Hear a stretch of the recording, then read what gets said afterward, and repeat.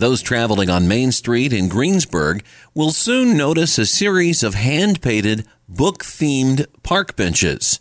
The fiberglass creations are a joint effort of the Decatur County Greensburg Public Library, the Arts and Cultural Council, and the Decatur County Visitors Center, or Tourism. Library Public Services Manager Lori Durbin spearheaded the project, and I asked her to tell me how it came to be. Well, it's kind of funny. Our director, Vanessa Martin, had seen the benches on Facebook, but she hadn't really said anything about them. And then I had also seen them on a Facebook page for programming librarians. And but they were only being done in Europe. They were very, very popular across Europe, and we hadn't really seen any in the United States, and I couldn't find any. Well, our children's librarian, Jill Pratt, came in, and she had found a link, and she had seen one in Kentucky, but not Lexington. In Lexington, Kentucky, and Montgomery, Alabama are the only two places that we can actually find a collection of them, and thank goodness for Montgomery, Alabama, they put all of their information online so that I was able to kind of come in and revamp it for our own. So basically, all three of us had the idea, but it wasn't until Jill came in and said, hey, look what I found, that we said, you know what, I'll bet we can do this. And then you basically had a contest for designing the 4 benches you had available. Right. So we actually just put out a call for artists to come back to us with a proposal. They got a list of, I think it was like 24 or 25 books, both children's books and then young adult, some very new, some classics. And then they came back to us with a proposal, a drawing or an artist rendition of some sort of the book that they wanted to illustrate. We had 11 turned in, and it was really, really hard to choose 4. They were fabulous. And so these designs, we'll have pictures of them in bios of the artists on our website, of course. But you don't want to see them there. You want to see them in person. Where will all of these be located throughout the Arts District? So we will be putting one that's very child-friendly. It's the book Chicka Chicka Boom Boom, and it will be going to Rebecca Park near the Inclusion Park. And then we also have a Pete the Cat. If you're not familiar with Pete, I highly suggest you come to the library, pick out a Pete book. So Pete the Cat will stay here at the library.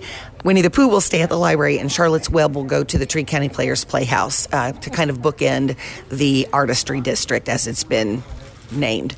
Durbin thanked the Decatur County Visitors Commission, Decatur County Community Foundation, donors to the Greensburg Library Fund in memory of past director Alice Rust, library employee Greg Meyer, and library patron Rosemary Eberhardt, and Anna King Auto Body for the donation of materials and manpower to spray, seal, and deliver each of the benches to the library. If you'd like to see pictures of all 4 benches front and back, you'll find that in the local news section of WRBIRadio.com, or just look for them in person. Durbin expects them to all be installed before the end of September. Don't adjust your radio. The sound that you hear is your stomach. You're having trouble focusing. You can't recall your last meal. You're trapped in the hunger zone. The solution, Batesville To Go. Let To Go deliver a hot, fresh meal to your home or office whenever hunger strikes. To Go delivers the best food from local restaurants. Visit us online at togodelivers.com or call us at 812-727-8800. Batesville To Go. Big city convenience, small town taste. Intelligence-led policing. It's something that Greensburg police are focusing on. Our Charles Van Zandt recently spoke to Assistant Police Chief Brandon Meyer. Kind of explain, if you would please, this intelligence-led policing. What does that actually mean? Sure. So we went to the Southern Police Institute, which is ran out of the University of Louisville, and I went down there to a training in November to kind of learn the same thing. The class was entitled "Turning Theory into Practice" in relation to intelligence-led policing, and essentially, we are trying to become more cerebral in our approach to law enforcement. And instead of just running around call to call, this is kind of taking a step back and looking at what the interwebbings of our community are and what's connected and what's not, so that maybe we can identify the people who are preying on our citizens for a career. Now, how does that differ from what you guys are already doing? Obviously, you got radio cars out there every day.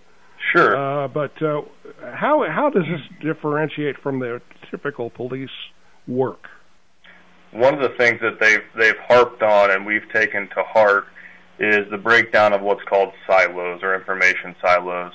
So traditionally, we may have one officer that a certain individual is comfortable talking to, and we would come in and, ask if anyone had any information about a certain individual, and we may have an officer that knows everything about that guy because of someone that comes and talks to them or just their dealings with that person in general.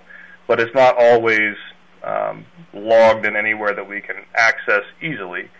So we've put in place, on top of our records management system, we've created a tips portal and a field interview portal for anyone that receives information from a concerned citizen so that we can stay up to date with our investigations unit on what's going on and where.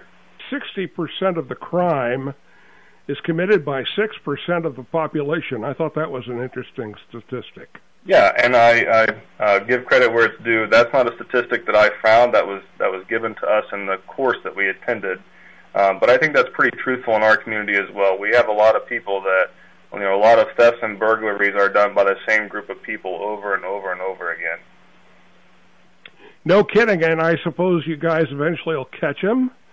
What happens? I mean, don't you usually have enough good evidence to put them away, or do they get paroled, or what happens with that?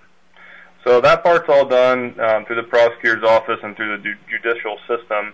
But a lot of times we have stuff that's probably linked together, but we don't have good leads on who committed those crimes.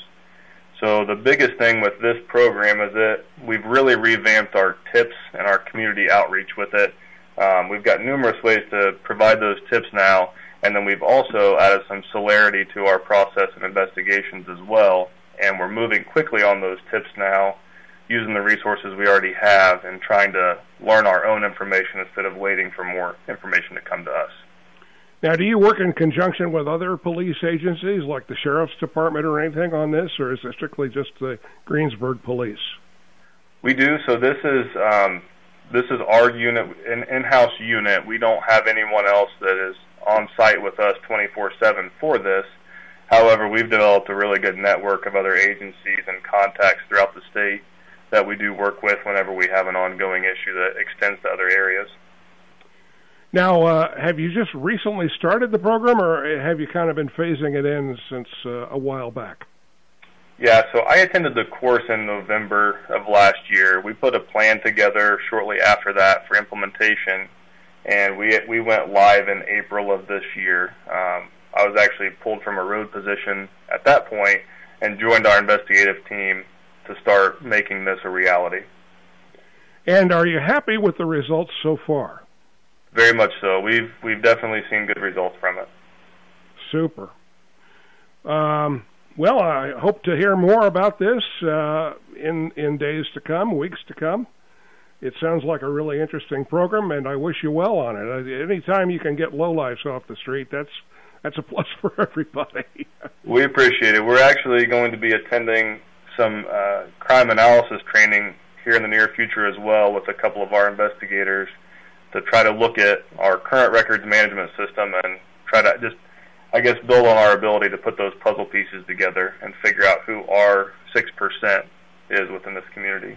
One additional quick question. Are you going to have a Crime Stopper phone as part of the thing? Is this something that's going to be new for you? So we're revamping it. The line existed already, and we have, since then, we've added to our capabilities with it. So the phone number for that is 812-66-CRIME or 812-662-7463. And you can call or text now to that line. And it's a voicemail box only. I want to stress that. So if it's an ongoing issue that needs immediate response, we want to encourage the community to call the normal channels, either 911 or the direct dispatch line. But if it's a tip-related thing only, they can contact us at that number by call or text, or they can submit a tip by email to tips@greensburg.in.gov. And I would assume that you could keep it anonymous if you wish to. Absolutely. And we would prefer that If you're leaving tips by those means, that we have a way to reach back out to you, because we may want some clarification, but we can 100% keep those anonymous. Okay, Sergeant. Well, listen, thanks a lot for getting back to me. I really appreciate it, and good luck with the program. Not a problem. Thanks for reaching out.